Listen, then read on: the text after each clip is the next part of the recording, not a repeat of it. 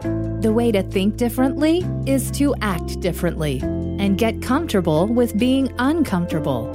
Welcome to the Unlearn Podcast, where host Barry O'Reilly seeks to synthesize the superpowers of extraordinary individuals into actionable strategies you can use to think big, start small, and learn fast, and find your edge with excellence.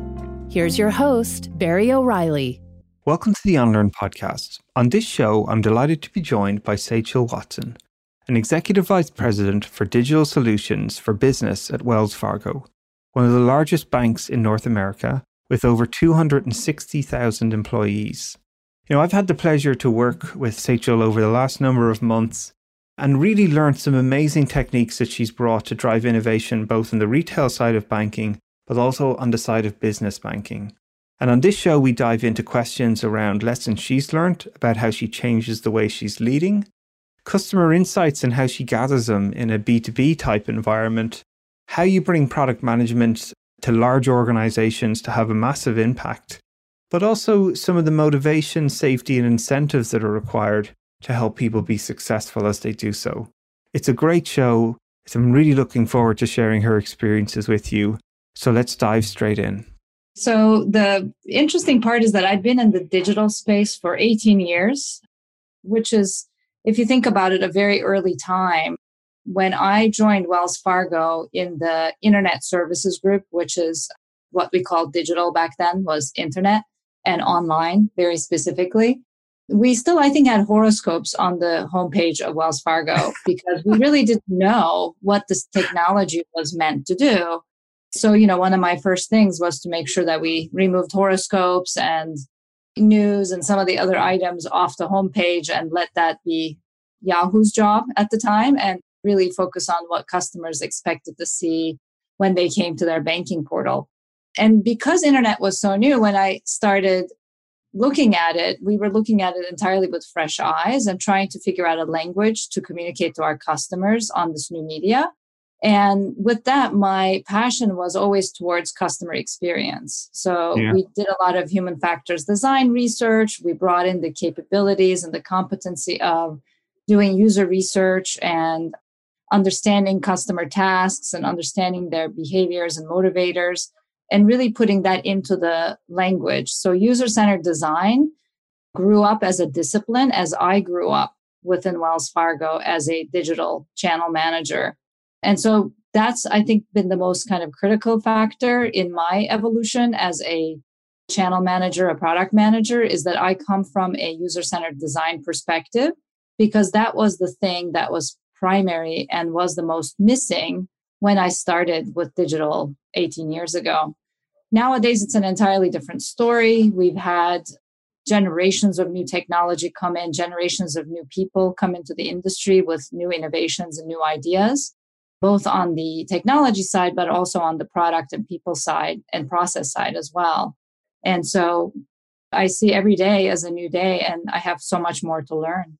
To hear you talk about actually capturing my thought about 20 years ago, even the thought of human-centered design, what was your intuition to start bringing those skills even to a digital space? Because I don't really remember so many people thinking like that at that stage.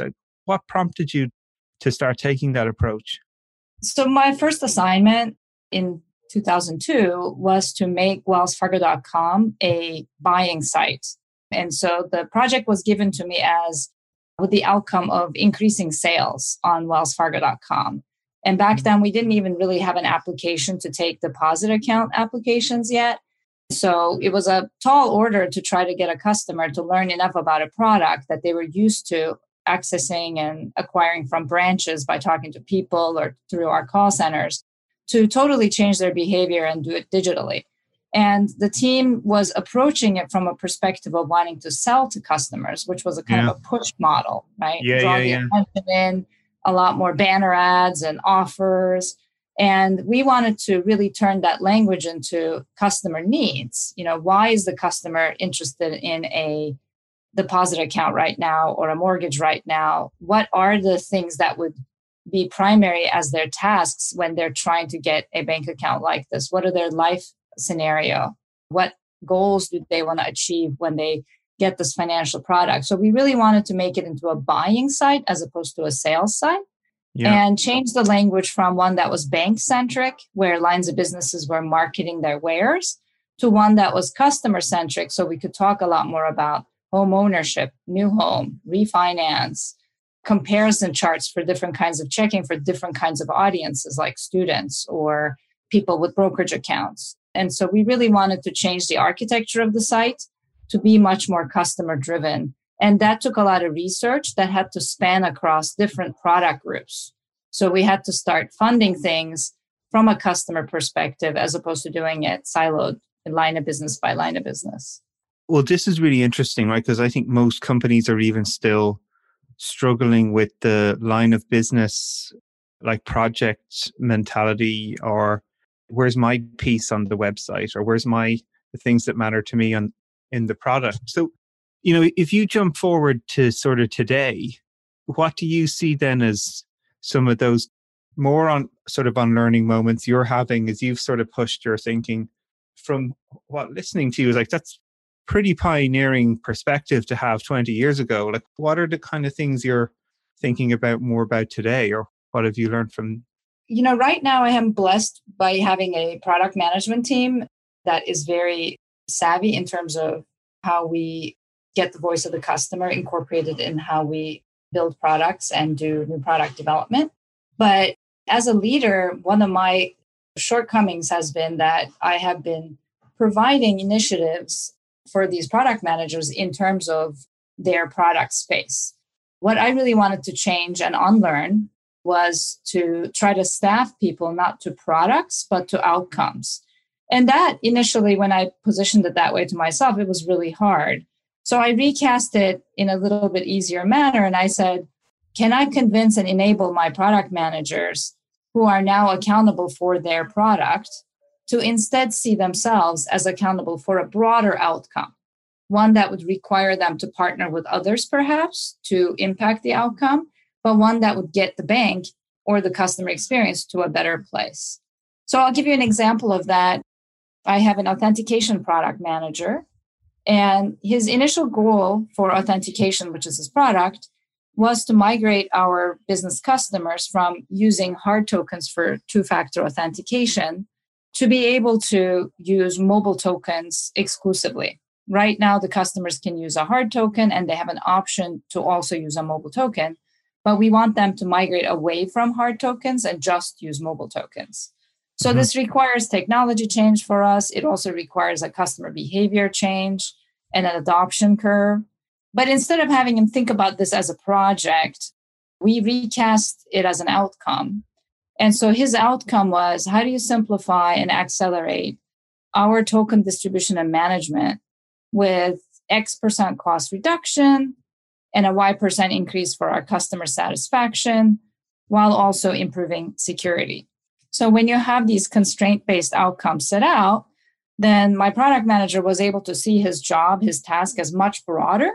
And so he had to partner not just with our technology team, but also with our operations team and customer onboarding teams, so that he could really understand what was going on today when we were deploying these hard tokens to customers and come up with solutions.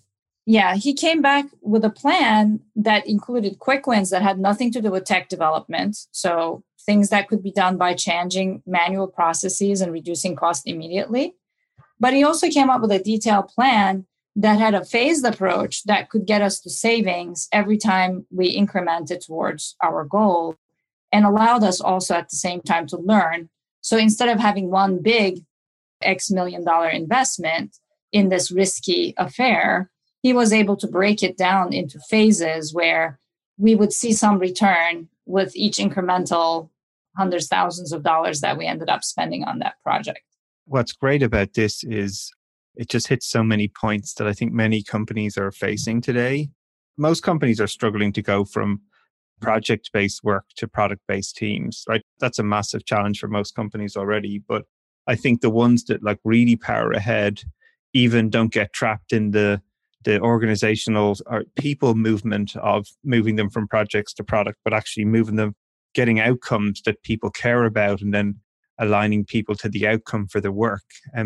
the subtlety I think that many people probably even miss is when you go for outcomes, you actually, you break the localized sort of incentive structure in many ways. Like if I'm on a project and I'm told to distribute tokens to people, and have it all done by the 1st of January, all I'm going to do is just keep focusing on, have I got tokens to 100,000 people? Have I got tokens to 100,000 people?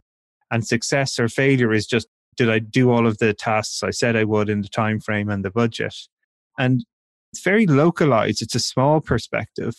But I think as you're describing, what really stands out to me here with thinking about switching to an outcome that talks about cost savings, customer satisfaction, improving security, it's actually thinking bigger. It's pushing up this outcome that lots of people can get behind. Loads of people would contribute to being successful. And then really you're putting it in the hands of the team to figure out what help they need, which may mean some solutions are not any technology implementations whatsoever. They're process changes, they're policy changes, which can have a massive effect and sometimes don't even cost you much money. It's just redesigning something.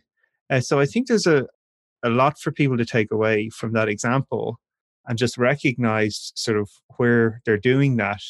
What was the hardest point for you then? You mentioned you had to transition to this. What were some of the things you found awkward or difficult? Or maybe I'm sure you had pushback internally and you were sort of trying to say, well, let's not worry about what product you're responsible for. Why don't you start thinking about this outcome that the bank is aiming for? Like that would be a tough transition to help people go through. What did you notice as you were doing that? I think it's a different way for people to engage with their peers across the organization. And there's a certain awkwardness when the project manager reaches out to operations and service and other teams and says, hey, I got this mission from my boss. Can you help me? Because those folks are also thinking, well, that's kind of my job, but I'm really glad you're asking it because I've been having all these pains, but nobody really complained to them about. And so it creates a conversation and it can start awkwardly. You can feel like I'm stepping on someone's toes. What if they think that their current process is bad and I'm pointing a light on it? And so it really is important to, approach these new partnerships with this perspective of, we're just trying to move the needle. We're trying to make it better for the customer and for the bank. And we're on this kind of team together. And I just need your help to analyze the issue first. So you're not necessarily asking for buy-in to say, I need a team of 5 people for 2 years to deliver this project. That's where you get a lot of pushback. This is literally like saying, can you help me figure out if there's a problem or an opportunity here? If there isn't, great. We just had a conversation. If there is, let's do some more analysis. If there's something, then let's talk about, okay, what processes need to change? What team do we have to structure? What work do we have to get done?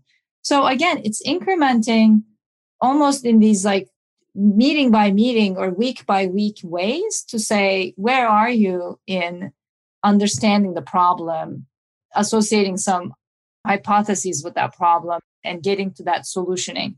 So if you ask a little bit at a time from people, they're more willing to help. If you ask for people's 2-year commitment on an initiative and say, I need your team members to be part of my team, that's where I think get a lot more of the pushback. So the idea may be big, but this goes back to your starting small. I think in these partnerships, you also start small. I think that's a good enabler. That's great insight as well for folks to think about what the small steps are to get there. Is, because so many of these organizational sort of systems are like, what's your big plan? How's the project going to be?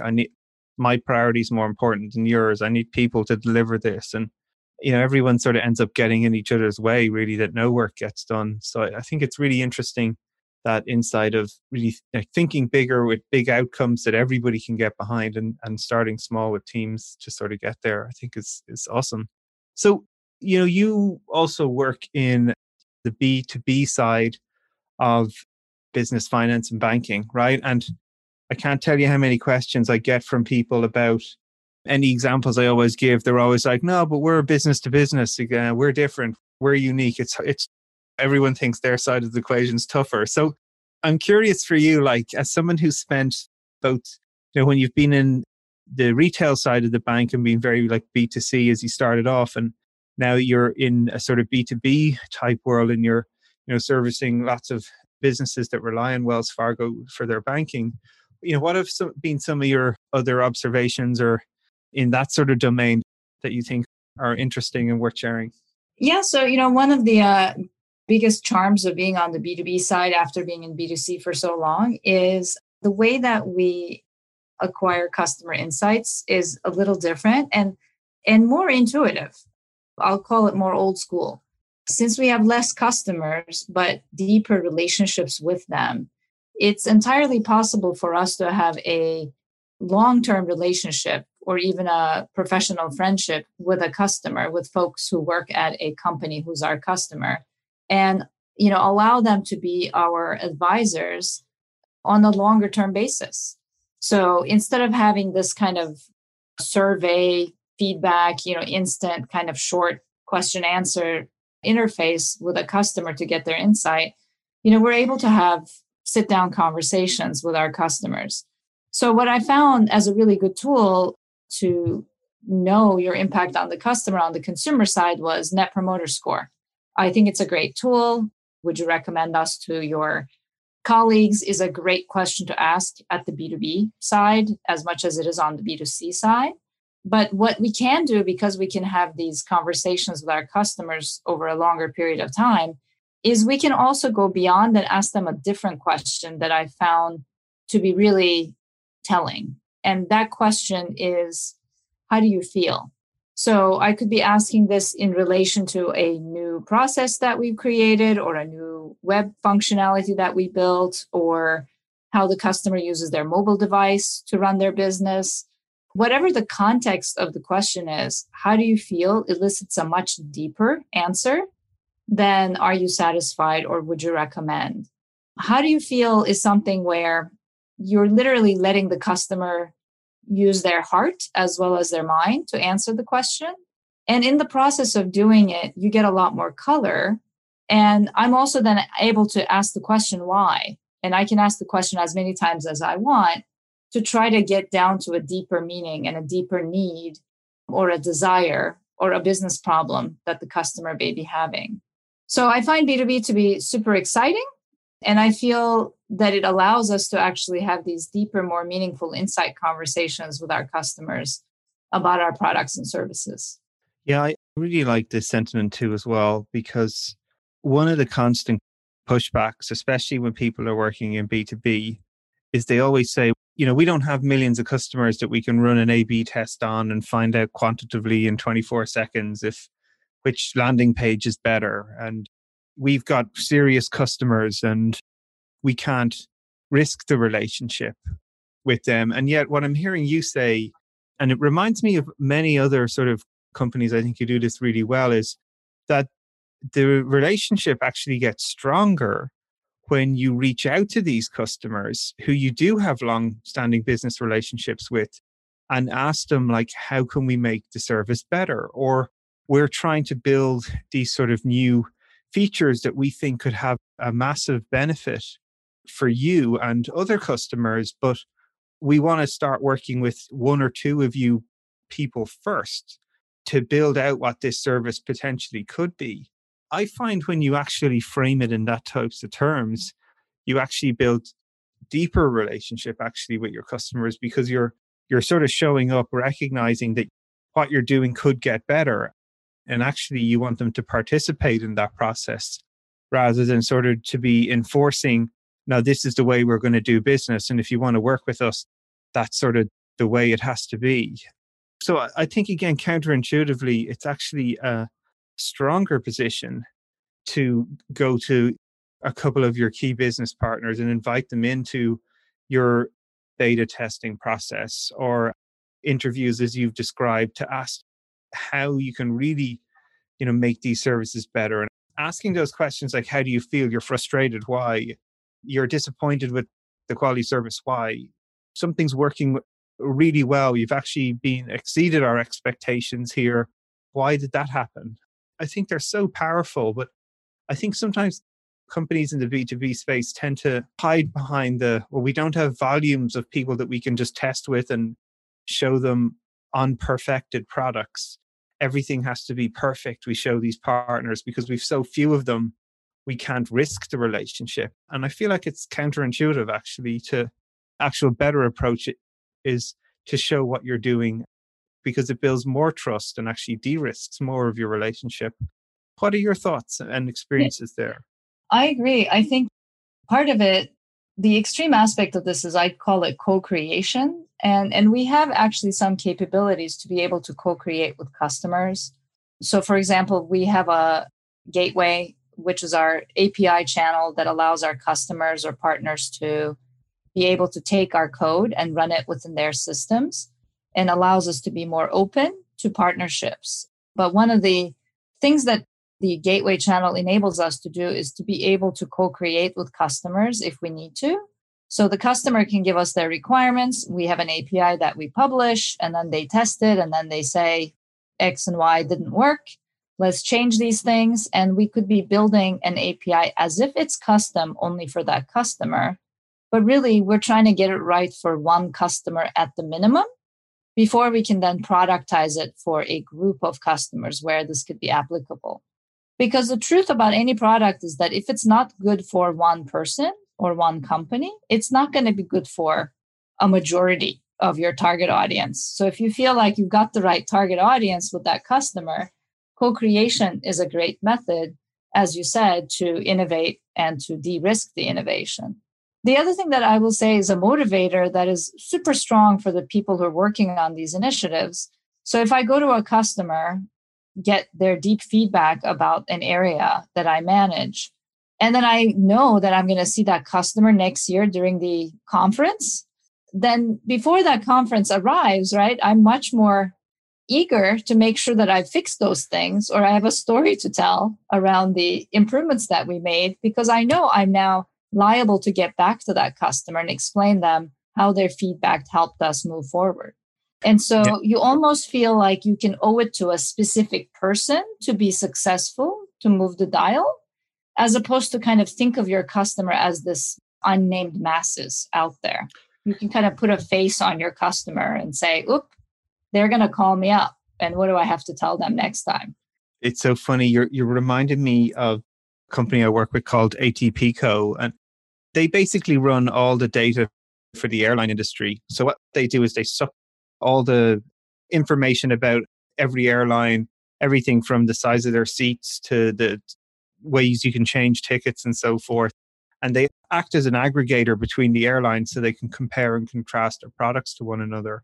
Their customers are all the airline groups. And, you know, one of the things we do every year, it's funny, you mentioned this at their customer conference, they would literally sit down and invite some of the customers to come along and they would show them some of these pilot initiatives or even just back of a napkin ideas that they were thinking about that would have some potentially for these customers. And it was a really interesting way for them to filter to find out who were the partners that actually had the sort of a mindset to say, look, we'll go on this journey with you where you might offer us an API or some functionality that's not perfect, but it could get us a portion of the way towards this idea that we think that could be valuable and build it with us.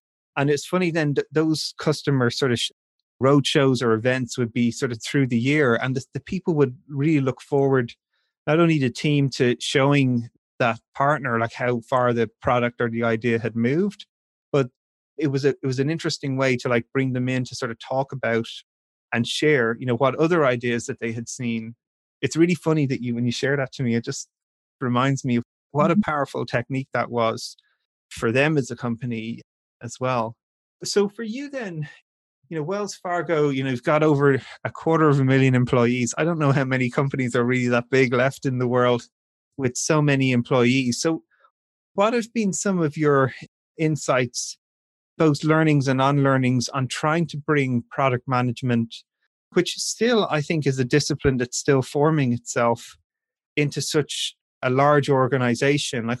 What have been some of your observations from your work in the bank over the last number of years there? Yeah. Yes, we do have about 260,000 people. So it's definitely a large company. And the benefit of being large is that it allows us to have the internal resources, the budget, the people to build better solutions for our customers. And because naturally we also have a large customer base, when we are actually successful and have something in the market, we are set to have a huge impact on our customer lives, on even the US economy in general. To give you kind of a size example, we touch 1 in 5 businesses in the US. We have customers, consumer customers in every zip code. But on the kind of drawback side of things, we also need to do things carefully. And we are under a lot of different regulations, and risk management is really critical for a bank. So unfortunately, it does take us about 100 people to deliver any project. And so, as you said, product management is a discipline where they quarterback these initiatives typically and make sure that we're moving along with a roadmap that is consistently and constantly delivering some utility and some success in outcomes. And most of the product manager time right now is spent bringing new people up to speed as they join a project. So, you may start with a few people, but up to a point, the first 5 people know really well why we're doing this project. The next 95 have to still learn it the day that they join the project. And it's a definite cost to the organization to have to go through so many people to deliver something. Yeah. But on the positive side, this year I had a very unique experience, one that was not planned, but as with anything, we are able to learn from experience. This one was more trial by fire. The Small Business Administration and our government asked all the banks that offer loans to businesses to offer the Paycheck Protection Program loan applications online so that they could provide grants for small businesses up to $10 million for them to deal with the impacts of the pandemic, COVID. But they only gave us a few days of notice to do so. So everyone knows digital makes things fast, but being able to provide a loan application in a matter of days is not easy. Yeah. And I don't think it was prior to this done at the scale that not just Wells Fargo, but all the other banks who participated ended up doing it. And to add to it, nobody was sure that the government would have enough grant money for everybody. So our customers were eager. This was life and death for them and their businesses. Absolutely. Yeah. To put in an application as quickly as possible before the money ran out. Now, we ended up actually having ample money for everyone who needed it in the program for the time being that the government was sponsoring the grants, but we didn't know that when we started the program. So on a Saturday, literally days after hearing our marching orders from the government, Wells Fargo launched an application of interest form online. And there was huge demand. And so within hours on that Saturday, we had a long list of customer issues. So I got tapped by relationship managers who've been on the phone with their customers all morning to help out. And that weekend, I don't think I left my chair or my phone for about 72 hours. Like a Zoom fatigue record. Yeah. Exactly. There were so many issues that came up that I had to act really fast, and I couldn't do these by myself. So what I did is I played the switchboard. I made a list of questions to be answered, and I made a list of tasks to be done for each of these issues. And then I kept on calling people I know in the bank with only one specific question. And the question was, who can best help me answer this question or do this task? So remember, this is a weekend, but due to COVID, everybody was always home. They were always on. So in each case, after a handful of phone calls, I was able to find the best people in the large organization to be able to do these tasks. So it took maybe 10 people to do all these tasks around all these issues to try to recover and remediate the situation for our customers. After that, we had a little bit more time to do things in a more kind of orderly fashion. But what this experience made me realize is that it doesn't take more than 10 people to do things, but you have to get the right 10 people.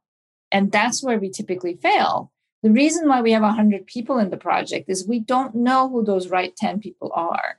So if we start initiatives by more of this question aspect and break things down into issues and tasks and problems or questions, unknowns, right? And say, who can answer these before we staff initiatives? Then I think we can get less people occupied for a more intensive period to run with answering those questions or delivering those tasks. So it's a really different way of organizing talent, but it's hard to kind of make that switch in the kind of big system that I'm in on a day-to-day basis. In fact, the example, I always give when I talk about this is kind of the movie Ocean's 11, where, the thieving community finds people with different skills to try to steal the money out of the casinos. And there's a gymnast. And for half the movie, you're wondering, what are they going to do with the gymnast? And then it becomes obvious because they need somebody to catapult onto the safe without triggering the lasers. And for us, when we start an initiative, we don't know who the gymnast is. We don't know if we need a gymnast. We don't know who the gymnast is. And so getting those facts takes us the 100 people. The question I have right now is, how do I do it differently? And how do I get to those right 10 people quickly and not waste the other 90 people's time in an initiative? Yeah, it's a fascinating technique you're describing there. Like, I really like this. Like, the way what I'm interpreting you're saying is, like, you literally were doing customer development calls. Like, people were asking you or coming to you with questions saying, I've got these problems and how do we solve them? And the intuition you had to sort of capture these things as questions, or what are the most important questions to answer? And what actions do we need to take to try and de-risk these questions, issues, and so forth? And then who's the right person? I feel like that's almost like this sort of customer discovery technique being applied to process problems and finding ways to prioritize and sort what the most important needs actually are, and then who could be the people to fulfill that needs. It's really interesting to hear you describe that sort of response, and then really how you can turn that into a more effective solution. Instead of just saying, we've a project, get me the 100 people that can actually potentially be available, never mind are they the right people to solve these problems, and set them to march, rather thinking about, well, can we be very clear about what the needs are here and actually have a smaller group of people who fit these needs really well, and then let them sort of go to work solving these challenges that matter to us.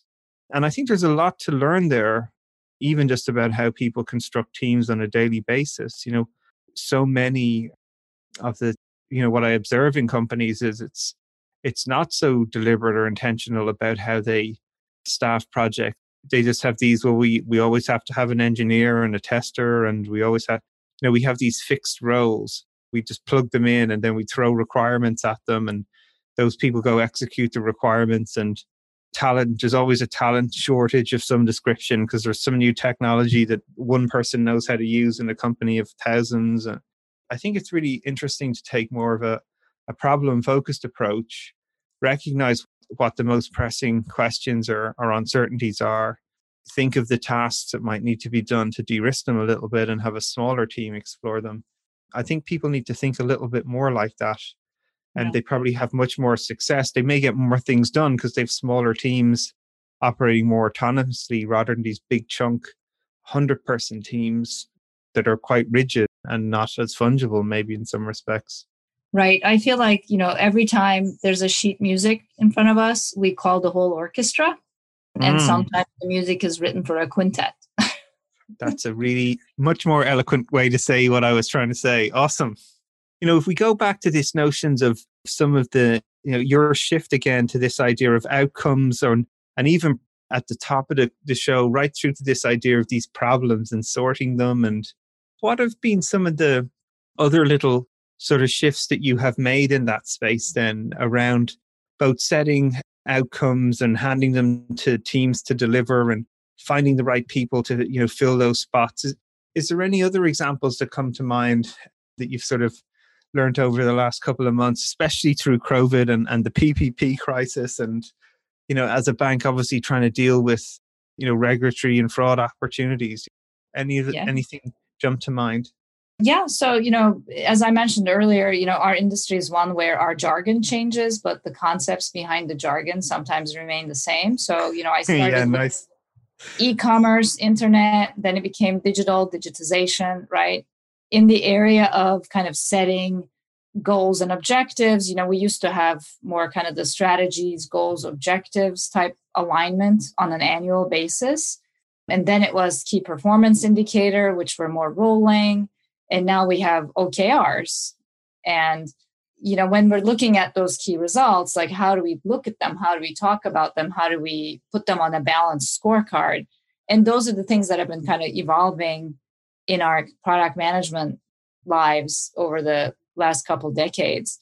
And I totally agree that, as you said, we need to be able to have measurable outcomes to evaluate how we're doing, learn from our mistakes, improve, see if the projects and the investment we're putting into them is hitting the mark. And all of this is critical for us, for businesses, for our teams. But one of the things that I noticed more broadly, not just in my team, but in the industry, especially with startups, is that there's a congruence of how people do performance reviews and compensation for their people as they tie into OKRs. And now you can say, for some groups like sales, where, if you sell, you get more commission-based compensation, that makes more sense. But in product management, which doesn't have as clear-cut a success definition as sales, I think that could be detrimental. So while I like OKRs a lot, I really don't like them when they are tightly coupled to performance reviews and compensation. So when I look at OKRs or KPIs, I'm trying to compare teams or people to one another, but I'm only trying to do that from a management science perspective. I want to know how teams are doing. I want to understand if there's a problem that the teams may not visualize, and I want to be able to help them. So I want them to learn from the data. I don't want them to be penalized or recognized for the data. Because if we do that, if people know they're being measured, they will cheat the system, sometimes do it unintentionally. They'll get competitive, and then team trust levels will go down. They will hide their failures. They will blame others, right? They will try to make sure that they're performing best right before performance review time. So the way I see it, the more we look at OKRs as a way to compensate people, the worse it gets.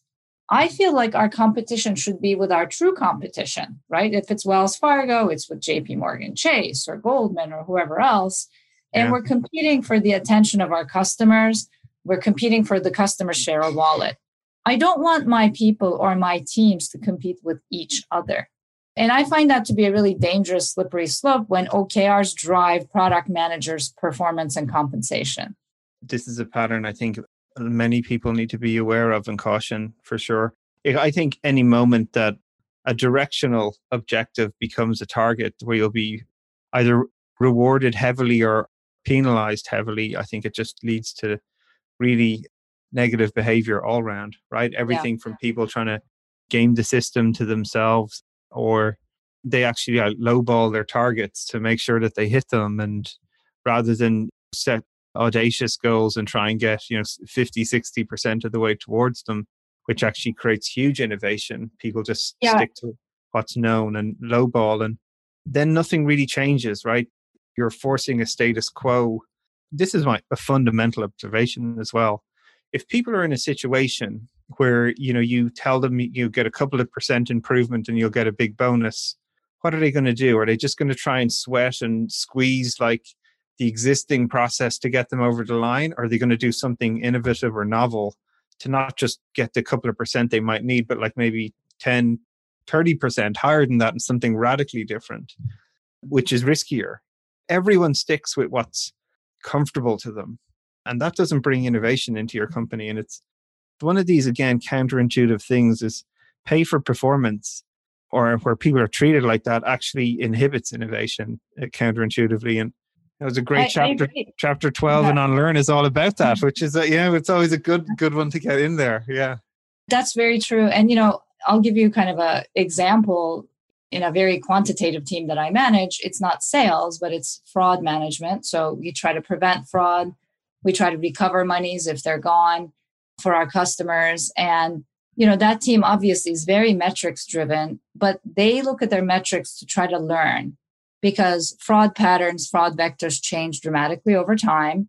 Our competition is with the fraudsters. Our competition is not within my team. So what I want to make sure that team does is never reward or criticize individuals in the teams for doing something in a certain way.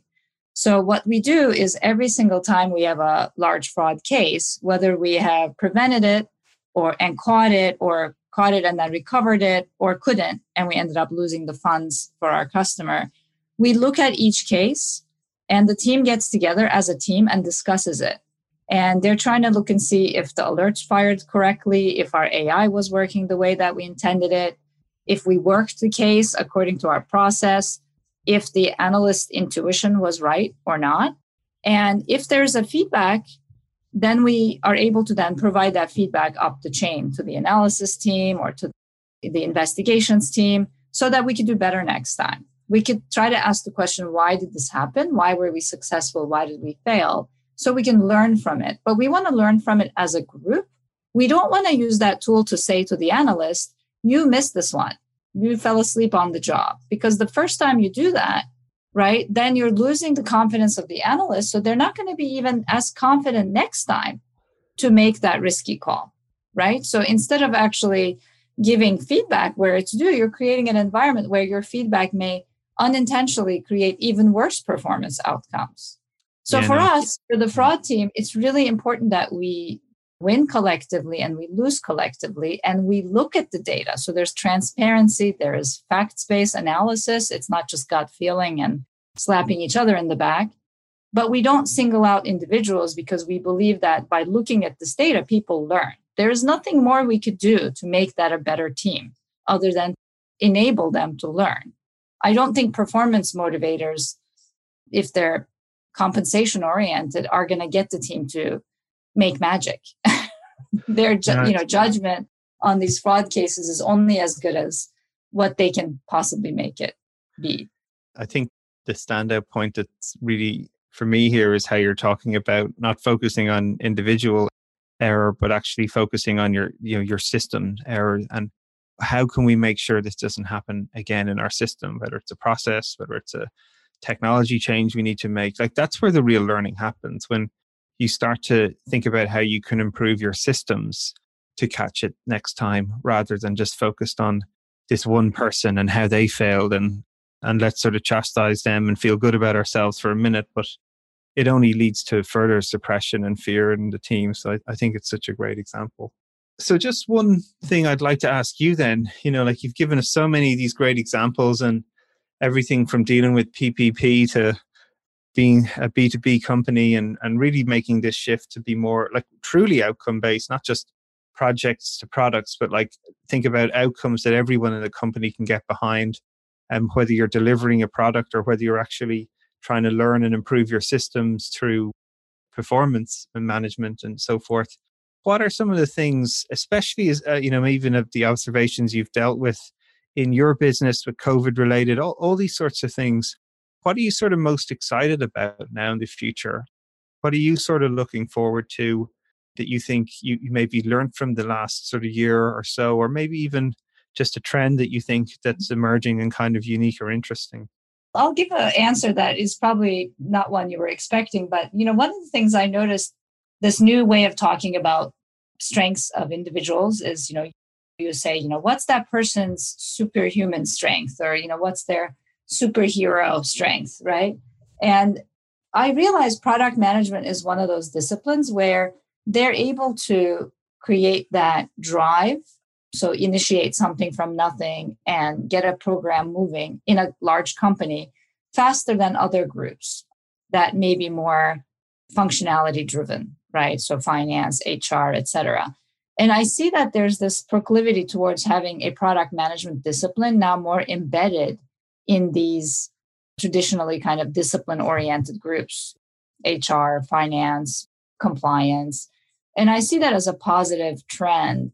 And one example I'll give you within my own team is actually how we were approaching our own diversity and inclusion initiatives. So Wells Fargo broadly has a diversity and inclusion umbrella of initiatives. And within it, different business units, such as commercial banking, which is what I'm a part of, also has their own charters for diversity and inclusion. But as you would appreciate, everything happens at the local level. And so I wanted to make sure that my team also had local initiatives that were targeted towards my team very specifically. So as I gathered a few people based on the conversation of this year, which was around allyship and Black Lives Matter principles and how we're going to be applying them broadly into our diversity and inclusion efforts, I did that Ocean's 11 thing I talked about. I just, grabbed literally a few individuals and said, you guys help us try to think through these issues and be part of my leadership team in doing so. And so interestingly, they had just gone through our product management reskilling efforts with you, Barry, which, as you know, we call Move the Needle. And they suggested that we come up with a visualization of what we want the end product to be. And so one of the folks on my team, Gwen, she basically came up with a newsletter. And when I saw the newsletter, I was like, wait a minute, did we do these things? Because it looked so real to me that I actually thought there was already these things happening and I just didn't know about it. But it was a great way to show what she envisioned the future should be like.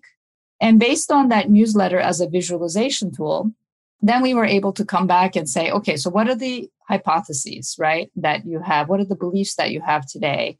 And what do we want to change? And how can we programatize our efforts to get to that newsletter as an outcome that basically says, that our Black African American team members feel very engaged, they feel appreciated, they feel heard, there's a strong sense of allyship in our community, and they have the right sponsors and mentors, and they know that their career progression is one that they can feel hopeful about, that they are getting paid equitably and our pay strategies are transparent, and that our entire team is aware and informed about Black African American history, U.S. history, and even banking history when it comes to how banking has historically treated underrepresented minorities. And so being able to do this kind of product management skill set on an atypical area was very exciting for me. And, we're still working on these initiatives. It's very new to kind of tell the success stories, but I feel like the next stage for product management is to be embedded in these other areas in an institution that aren't seen as the cost of goods sold product management, but are more in the SG&A part of the balance sheet or the income statement. Yeah, no, it's a fabulous example. A lot of these skills are very much a mindset, right? I think they shouldn't just be tied to a role, but rather these are capabilities that people can build in themselves. And whether you're working on really important initiatives like raising the voices of minorities in your organization to how you do your financing, I think everybody can take these sort of principles and methods and apply them to build, just better experiences for people. And I think that's phenomenal to hear. Yeah. Well, look, it's been an absolute pleasure to have you on the show. I know you're a super busy person at the moment with so much happening in this space. So thank you for joining us and sharing all your stories. I really appreciate it. And again, thanks very much. Thank you, Barry. It's been a pleasure talking to you and working with you for the last couple of years.